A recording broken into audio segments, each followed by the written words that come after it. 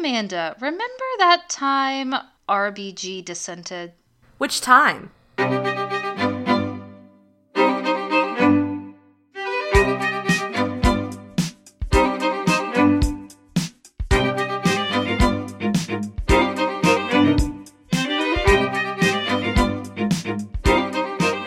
Hello, and welcome to Remember That Time, an historical podcast. I'm your host, Amanda Webb.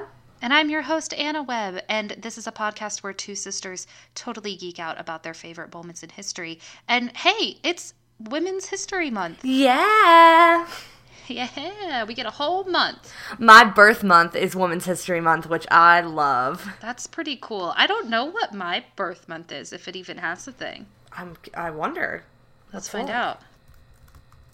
I don't know how to search that. What is June's History Month? We'll see if it has one. Well, it comes up in the Google search. I don't think it has one. I don't think it has one either. Oh, well, it's usually Pride Month, actually. Oh, that's right. It is. Anyway, that's not what we're here to talk about. What we're here to talk about today is the notorious RBG, Ruth Bader Ginsburg. Yeah. A very important figure in our history. But before we do that, do you want a drink update? Oh, yeah, I'm drinking water. Who's surprised? Well, Amanda, I've got news for you. Today, I am drinking water. Escandalous. Good old H2O. Staying hydrated. We got fancy, like, branded bottles at work this week. Ooh. And by fancy, I mean, like, it's just like a good water bottle. Like, we spent a lot of time talking about how much we liked this water bottle. It's one of the ones that comes with, like, a tea steeper in the top. Ooh, she fancy. We were very into it. But it's kept my water cold all day, so I'm just, like, still on it. Heck yeah. Okay, so I was just taking a sip. Really needed one. Uh-huh. Okay, let's talk about Ruth. Yeah, let's do it.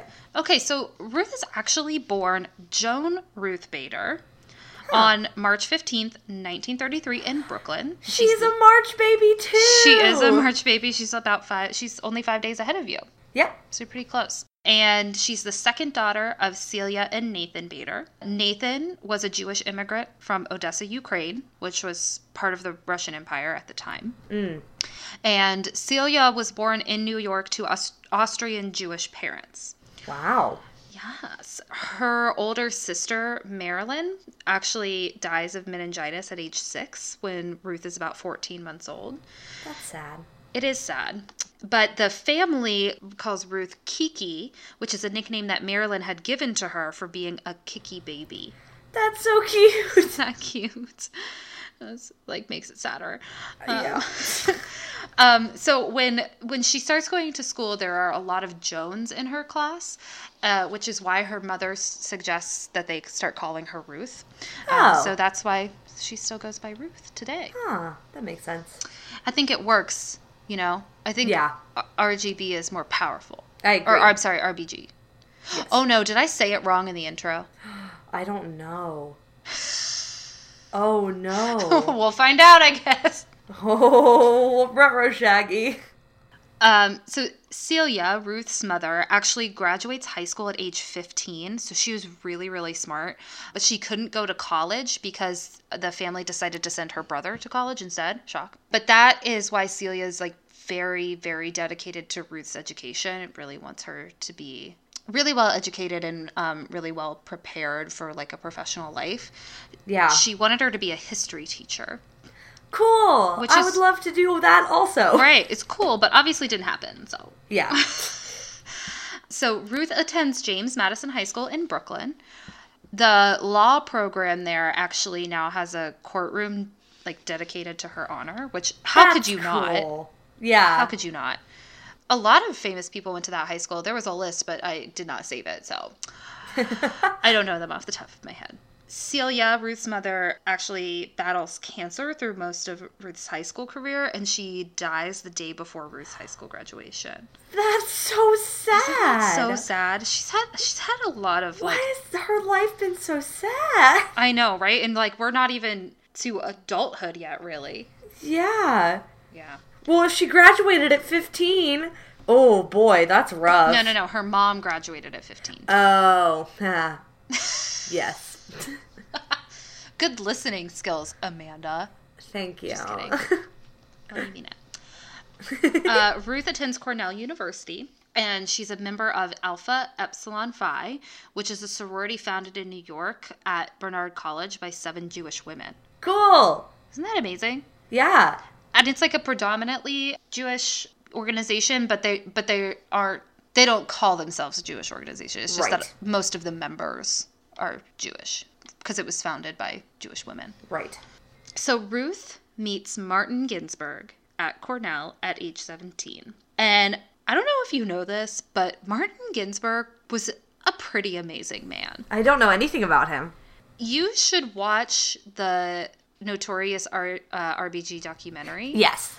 It talks a lot about their relationship. Mm-hmm. They were like really, really supportive of each other. And, you know, at this point, it's the 50s. And Ruth is a pretty strong-willed, studious person who's obviously looking to have a successful career. Right. She's pretty ambitious. And you would think that any man that she would meet at that time would not be super down with that. Right. But Martin is down with it. Martin is down with it from the get. It's like never a question. Cool. Yeah, he's pretty amazing. That's awesome. He graduates Cornell in 1953 and goes to law school. Mm-hmm. Ruth graduates in 54 with a degree in government on June 23rd, and they marry a month after Ruth graduates from Cornell.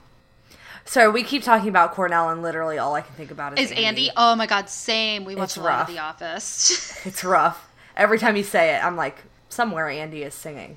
Yeah, for sure. Or my favorite mention of Cornell on The Office is the one when Dwight is trying to get under Andy's skin, and so he applies to Cornell, and then Andy is the person who's interviewing him, but then Dwight starts evaluating him as an interviewer for Cornell. And it's just like a lot of back and forth. Really good. Anyway, Really I had to say it before we got too far because it's all I could think of. I know, and I can just picture. I don't know if Ruth Bader Ginsburg is a fan of The Office, but I kind of hope she is, and I kind of hope she laughs at every single one of those jokes harder than any of the other ones. Yes, please. It seems like she would, right? Yeah. She seems like that kind of person. Yeah, I agree. Well, at Cornell, she's a member of Phi Beta Kappa, which is, for those who might not know, because we hear the phrase a lot, but nobody ever really talks about what Phi Beta Kappa actually is. It's like the oldest and most prestigious academic, like, I guess you would call it a fraternity, but it's like, because that's what you call those things. Yeah. But it's not just for men. But it's like, you know, if you're a member of Phi Beta Kappa, because they only accept like the highest level academics. So it meant she was really, really smart. And she was the highest ranking female student in her graduating class. Wow. I mean, she was so smart. Like, she was so smart. So after she graduates and after they're married, she and Martin actually moved to Oklahoma because he's stationed there as reserve in the Army Reserve. And he was called up to active duty. So he was there for a while. And so at this point, she's 21 and she's working for the Social Security Administration office in Oklahoma, which I can't remember if I had heard that somewhere before, but I didn't really know much about it. And she was demoted after she became pregnant with her first child. Oh, God. That is awful. But not surprising. But she has her daughter, her first child in 1955, Jane C. Ginsburg.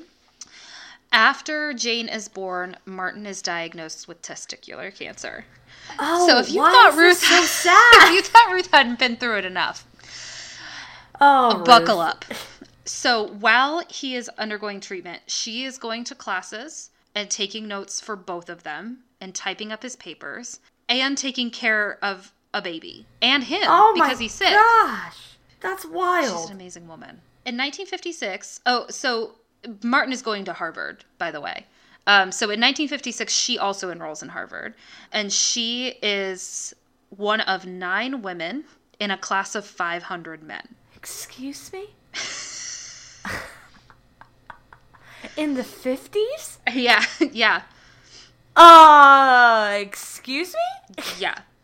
Oh, and by the way, not only is she basically attending classes for both her and her husband and taking care of a sick newborn, a sick husband and a newborn. She's also making the Harvard Law Review. And I liked this quote that said, Martin often told people how he did not make the law review at Harvard, and Ruth did, sharing how he was proud of her successes, even when they were above his own. Good man. He is a good man. Good man, Martin. Martin Ginsburg was a good man. So he graduates law school. Oh, he recovers from testicular cancer, by the way. I assume. Yeah. He graduates from Harvard Law in 1958 and takes a job with a firm in New York. And so they move there, and she transfers to Columbia. So she didn't actually graduate from Harvard. She graduated from Columbia.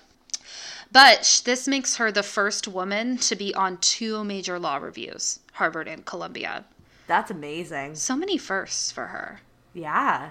In 1959, she graduates from Columbia Law, and she ties for the first in her class. Heck yeah, girl. Me too. Not the women in her class, the first in her class. Yeah. Sorry, I needed more water. So, 1960, she's out, looking for jobs. She's having trouble finding one because, she's a woman. Uh-huh.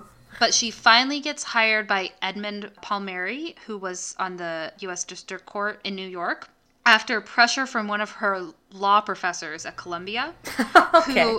who basically said that he would never recommend another Columbia law student to Palmieri if he didn't hire Ginsburg, and that if she didn't perform up to the standards he expected, that he would personally find a replacement for her.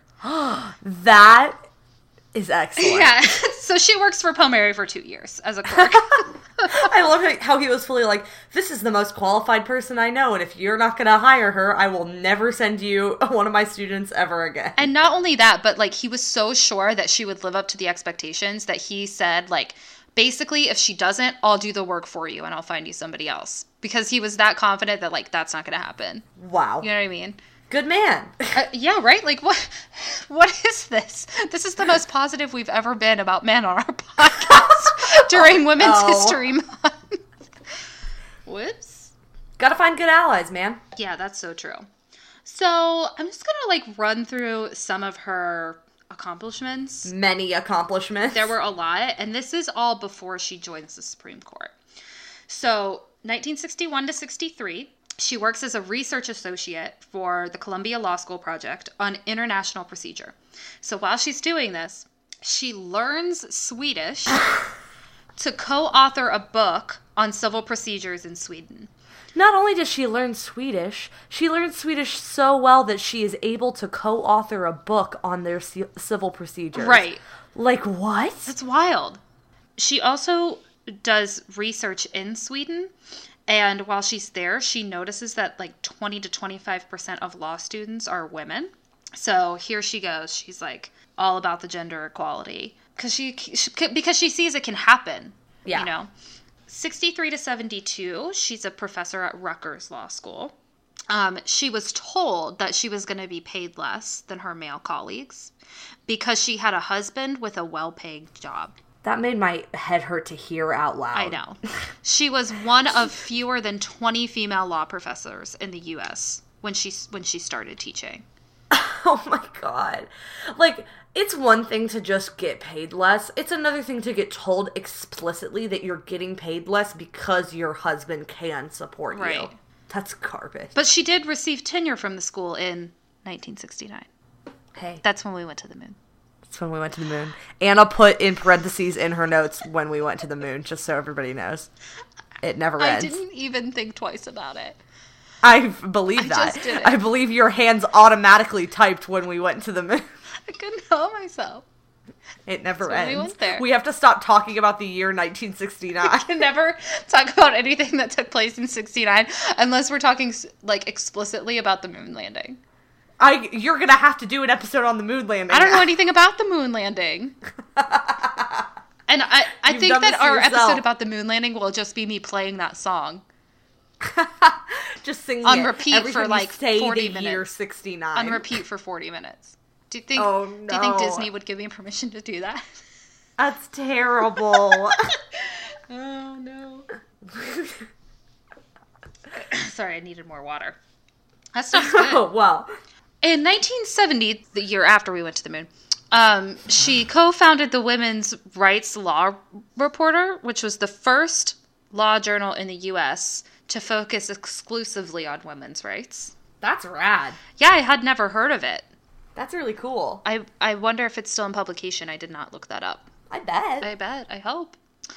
72 to 80, she teaches at Columbia, and she's the first tenured woman there. And she also co-authored the first law school casebook there on sex discrimination. Yeah. So if you go to Columbia and you're studying sex discrimination in law, you may be reading the very work that she co-wrote. That is so cool. I'm still thinking about the fact that she literally learned Swedish. That is... It's like the most... For the sake of doing a paper. That's incredible. Doing a paper. It's like the most... That's the most Ravenclaw thing I've ever heard in my entire life. Sure, and she is 100,000% a Ravenclaw. I believe it. We should be sorting all the people we talk about, right? We should! Why is this the first time we've done this? Well, it's going to be a thing now. She's a Ravenclaw. Katherine Johnson, in my opinion, either a Gryffindor or a Hufflepuff. I think she was a Hufflepuff. Okay, there you go. She had that attitude of like, I'm just going to keep getting on. Exactly. Anyway. And she was really good at finding things. She was a particularly like solutions for math problems. Oh, that was beautiful. Thank you. Oh no, I lost my place in my notes. There were too many. 77 to 78, she spent a year as a fellow at the Center for Advanced Study in the Behavioral Sciences at Stanford. As a fellow. As a fellow. I love that. So, we're going to jump back in years just a little bit here. In 1972, she co-founds the Women's Rights Project at the ACLU. So, this is where she starts getting those, like, high-profile gender discrimination cases. Right. She argues 6 gender discrimination cases before the Supreme Court between 73 and 76. 6 in 3 years. Yeah, which is like, how did that many cases come before the Supreme Court in 3 years? Wowzers. It's a whole lot. But this is where she starts to really find her groove with, like, writing about gender discrimination. And she starts setting precedents for how we argue it in court. And she starts using the word gender instead of sex in her arguments after her secretary suggested that the word sex would distract the judges. That is interesting and probably accurate. Yes, exactly. But also it's like, well, we use that language now, and I have to think that her writing it that way is a big part of that. Oh, yeah, absolutely. So here are some of the cases and arguments from that time. Extending protections of the Equal Protection Clause of the 14th Amendment to women. All right. She challenged a statute that made it more difficult for female service members to claim an increased housing allowance for her husband than it was for a male service member to seek the same allowance for his wife. Oh, okay. And they ruled 8-1 in her favor. Wow. For that one. It's almost like it's common sense to treat people equally. So weird. But here was what was always great about Ruth when she would argue cases, was that she had a lot of male plaintiffs, actually, because she wanted to make the argument that sex discrimination or gender discrimination does not just go one way. Yeah.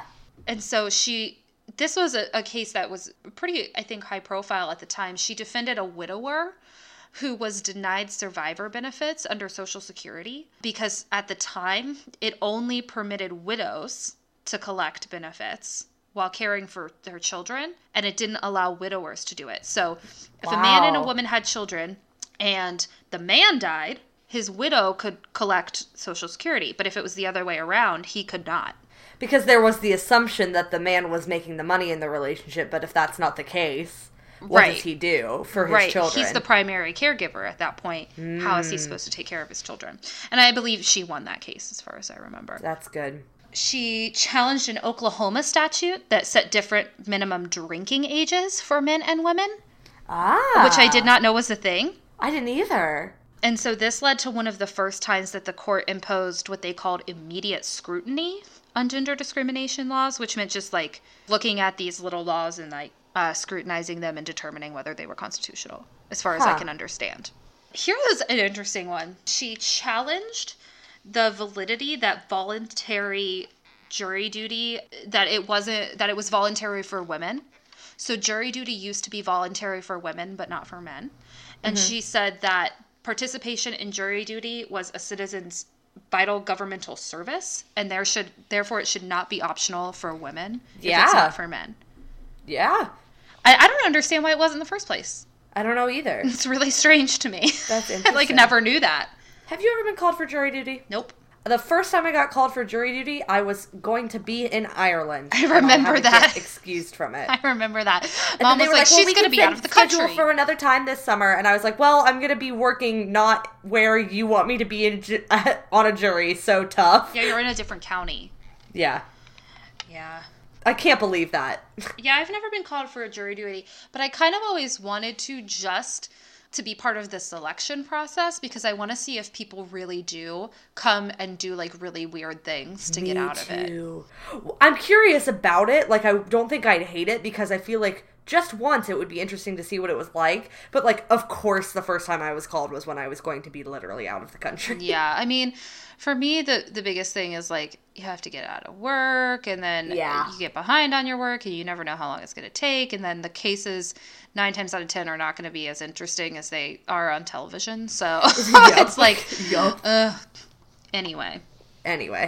So in 1980, Ruth is nominated on April 14th by President Jimmy Carter to sit on the D.C. Court of Appeals. So that just means cases in D.C. that were going to appeal their verdicts go to this court. And she's confirmed on June 18th. She serves until 1993, when her service to that court is terminated because she is being considered for nomination to the Supreme Court. Cool. So she's nominated by Bill Clinton on June 14th. Hey, look, he did something right. Bill Clinton. Just your everyday guy. I don't know why. It's the voice that John Mulaney does when he impersonates Bill Clinton. Hey, is my can favorite. I walk you home? Hey, can I walk you home? Can I walk you home? Yeah. Hey, can I walk you home? Listener, it's my favorite. If you have not seen John Mulaney's Bill Clinton bit, I don't know how you're still living. Ugh, it's all time. Oh, man, it is. It is Hall of Fame. Yeah, for sure. So she is the first Jewish justice. That's a tongue twister. Since Justice Abe Fortas resigned in 1969. How is it possible? I didn't put it in the notes that time. You didn't. You're welcome. She's the first ever female Jewish justice and the second female justice. And she's the longest serving Jewish justice ever. Wow. She's got a lot of things racked up. That is wild. Yeah. All at once. It's just she swept through. Yeah. The Senate confirmed her by a vote of 96-3 on August 3rd, 1993. And she received her commission on August 5th. And she took her oath on August 10th. That's amazing. 96-3. Yeah. And think about it, Amanda. 93 is the year after I was born. So she has been on the Supreme Court my whole life, basically. Almost as long as you have been alive. Yeah. As long as I've been alive. Yeah, longer than you've been alive. Exactly. I've never known a world without RPG on the bench. It's true. Yeah. I've also never known a world without Harry Potter, because the first book got published the year that I was born. Oh my god. Ayo. You just make me feel old every time we talk about stuff like this. Every time we talk about stuff like this. You don't remember dial-up internet, and that's really weird to me. No, I do not. Ugh, gross. Let's go back to Ruth, because she's a positive influence in my life. So when she's appointed, and through a lot of her early career, she's actually considered a moderate, and she considered herself a moderate. And I think she kind of still does, but she's at the point now where she feels she has, being moderate is not a position you can really take anymore. Not currently. No, but she was considered a moderate. In 2006, Sandra Day O'Connor retires, and Ruth is the only woman on the Supreme Court at that point. And this is when she kind of starts to lean a little more liberal. And she starts... She kind of has to. She has to, She's compensate. a woman. She's the woman on the court. And she starts to read her dissents from the bench, which she didn't really do previously. So now she's the most senior member of what is considered to be the liberal wing, which is just... So there's, they do a really good illustration of it in the documentary of, how the justices fall on a scale from liberal to conservative. And she kind of fell right in the middle. But then after O'Connor retired, she kind of moved a little more to the left. And now she's the most senior member of that kind of side of the spectrum. Right. But since she's the most senior member, that means that she can assign who writes the dissents. Okay. When the liberal wing is dissenting the conservative wing. Which I just found interesting. Yeah. She administered Vice President Al Gore's oath of office to his second term when Clinton was being inaugurated the second time around by request, I think, of Clinton, if I remember correctly. Cool. And this made her the third woman to administer an inaugural oath of office. Wow. She is believed to be the first Supreme Court justice to officiate a same-sex wedding. That's rad! Yeah, on August 31st, 2013, she married the Kennedy Center president Michael Kaiser to John Roberts, who was a government economist. That's so cool! And that was shortly after the Supreme Court decisions on same-sex marriage. So she said something along the lines of, like, it just needed to be normalized. Yeah. And people weren't, like, afraid to ask me to do it, so I did it. Yeah. So, good for Get her, it. girl. So, here's something interesting. So, the Supreme Court bar used to formally inscribe their certificates with the phrase, "in the year of our Lord." And that used to upset some Orthodox Jews. Sure. And they asked her to object to it, and she did. And because of that, they no longer do that. Wow. Well, yeah, they have the choice now of doing that. Yeah. Well, that's good, because not everybody believes in God. Right. She's a very big opera fan. And what a they talk fun about fact. this. I know, they talk about this in a good bit in the film. Uh-huh.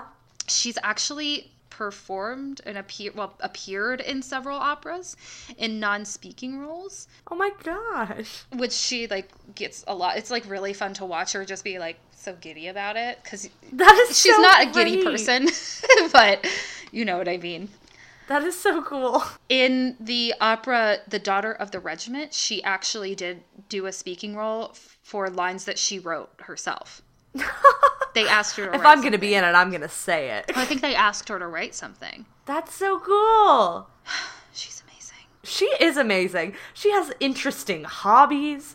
Like, yeah, everything about her is fascinating. Yeah, we're getting into a lot of, like, facts and stuff now. Excellent.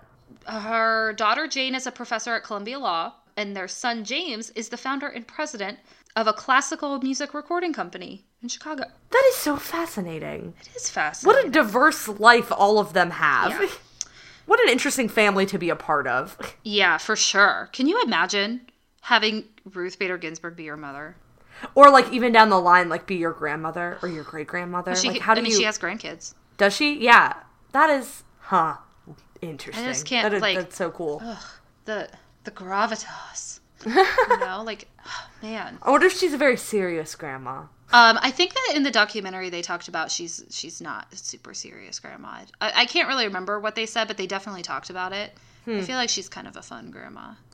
She's a fun grandma. How could she not be? She's like a fun-loving person. Yes. So Martin dies of complications from metastatic cancer on June 27th, 2010. A lot of people expected her to retire for a couple reasons. One, her husband had passed away, and that's difficult. Two, she was getting older. And three, Obama was in office, and they wanted her to retire so that he could appoint a far more liberal judge. Right. But she was like, I'm not retiring. I'm Ruth Bader Ginsburg. I don't retire. Why on God's green earth would I do that? There were a lot of things in the film where they talked about she's just a workhorse. She would be sitting up all night, like writing dissents or reading over cases, or she just never stops. Just like Leslie Knope. She just never stops. Does her work for fun. Oh, well, and just because she's good at it. Like, I don't know. And she's passionate about it, so why wouldn't she work on it? Okay, so here are some more facts about Ruth. Not all of them are fun, but a couple of them are. So following her appointment to the Supreme Court in 1993, she started wearing the French robe instead of the traditional American robe. And that's the one that's got I don't know how to say it, the lace. It's called like a jabot or something like that. That you see on her collar. Right. That's a French thing. And that it was tradition to wear the American robe, so she was obviously the first one to do that. Why? Just because she liked it, I think. She really likes them. She's got a huge collection of them. That's so cool. And in the movie, they actually show her, like, showing off her collection. And they're from all over the world. She is the most interesting person. Like, why is that a hobby she got into? I don't know, but I like it. I also love this about you and I as people. Many people would not find this to be an interesting hobby. I find this to be an incredibly interesting hobby. I love hearing about what people collect. I do too. It just tells you a lot about that person and what they care about. I agree. She actually has a particular one that she wears when she's issuing her dissents, and it's black and gold. Excellent. Or it's black with gold embroidery and stones. That's and then awesome. she wears a different one when she's issuing majority opinions. Oh, I love that. It's crocheted yellow and cream with crystals. And it was a gift from her law clerks. I love that she has one for every day of the week and a couple for special Can you imagine occasions. if she had the days of the week embroidered onto them? I love that. I would love that. So much. The idea of that is too It's like good. days of the week underwear, but it's not. I love that. And actually, Sandra Day O'Connor started wearing them after Ginsburg did, and they would wear them together. So in 1999, Ruth is diagnosed with colon cancer.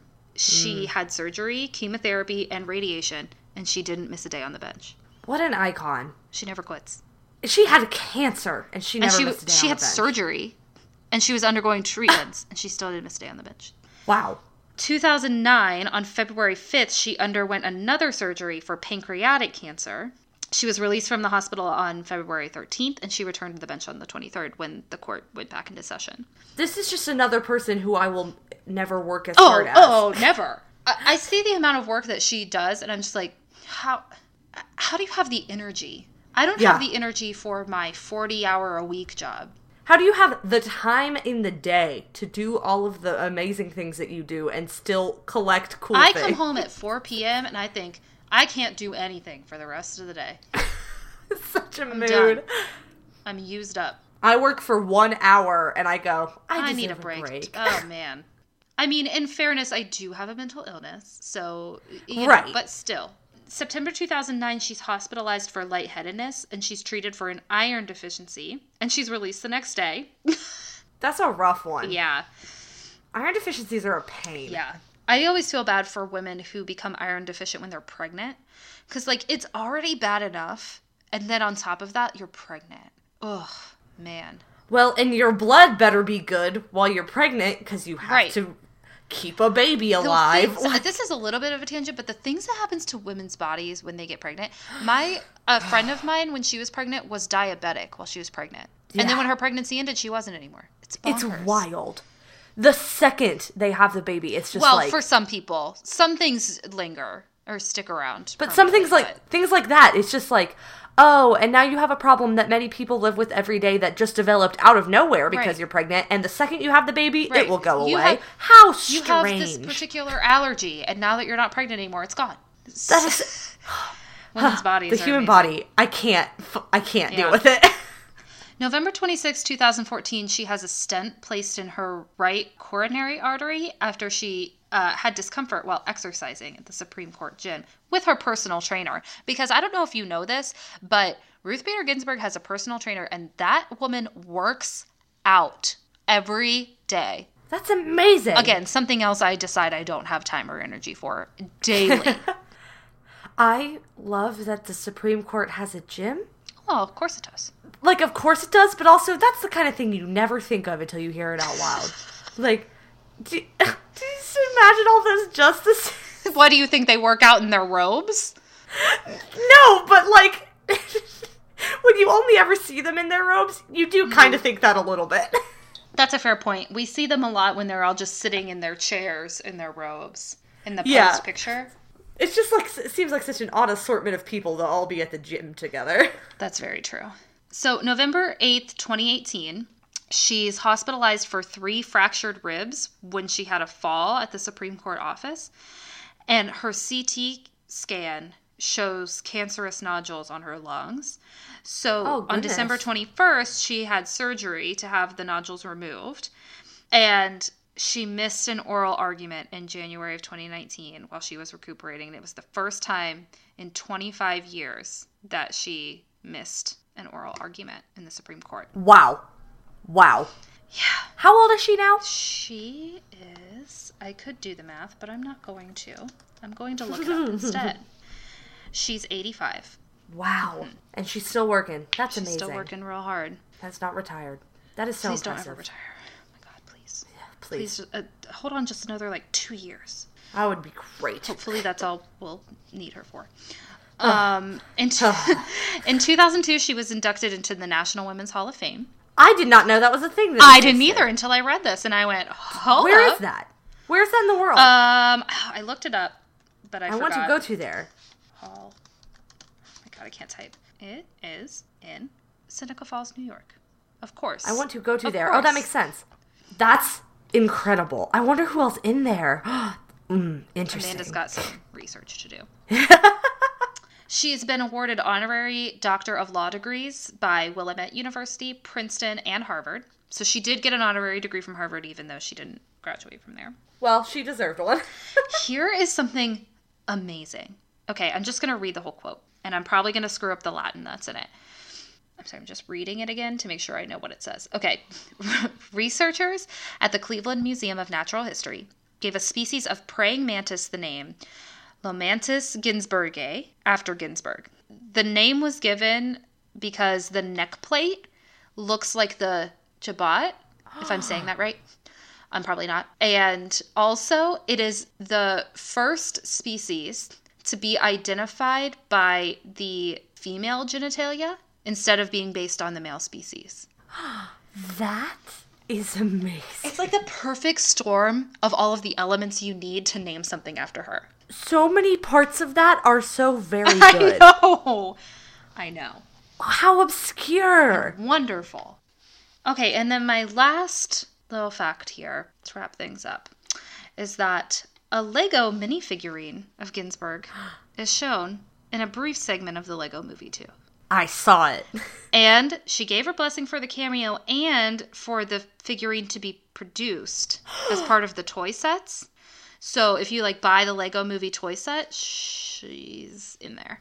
That's amazing. I want a little Lego. That's amazing. You get a little Lego RPG for your desk. I want that so bad. I wish they sold that individually. I want it. I mean, they might. They might. I saw that in the movie. It was a good movie. Okay, so should we do some Google autofill? Yeah, I feel like it's been a couple weeks. Let's do that. There are only 2 results for is Ruth Bader Ginsburg, and the first is back at court, and the second is alive. Y'all. So that's good. Yes and yes. I can't believe there's only 2 results. That's wild. Yeah, well, was Ruth Bader Ginsburg. Was she in the movie? What movie? Which one? Which one? I understand that it's referring to a movie about her, but the question could refer to any movie ever made. Is it though? Because it could be the Lego Movie. Oh, it could be. Was Ruth Bader Ginsburg in a sorority? Yes. Yes, she was. In court today. Which day? Which day? What day? Married, yes. Yeah. At State of the Union. Oh, again, which one? I think it was the most recent one because she skipped it. Oh. She did skip it. I would have too. Yeah, right? We almost didn't have it. Nancy Pelosi was like, nah.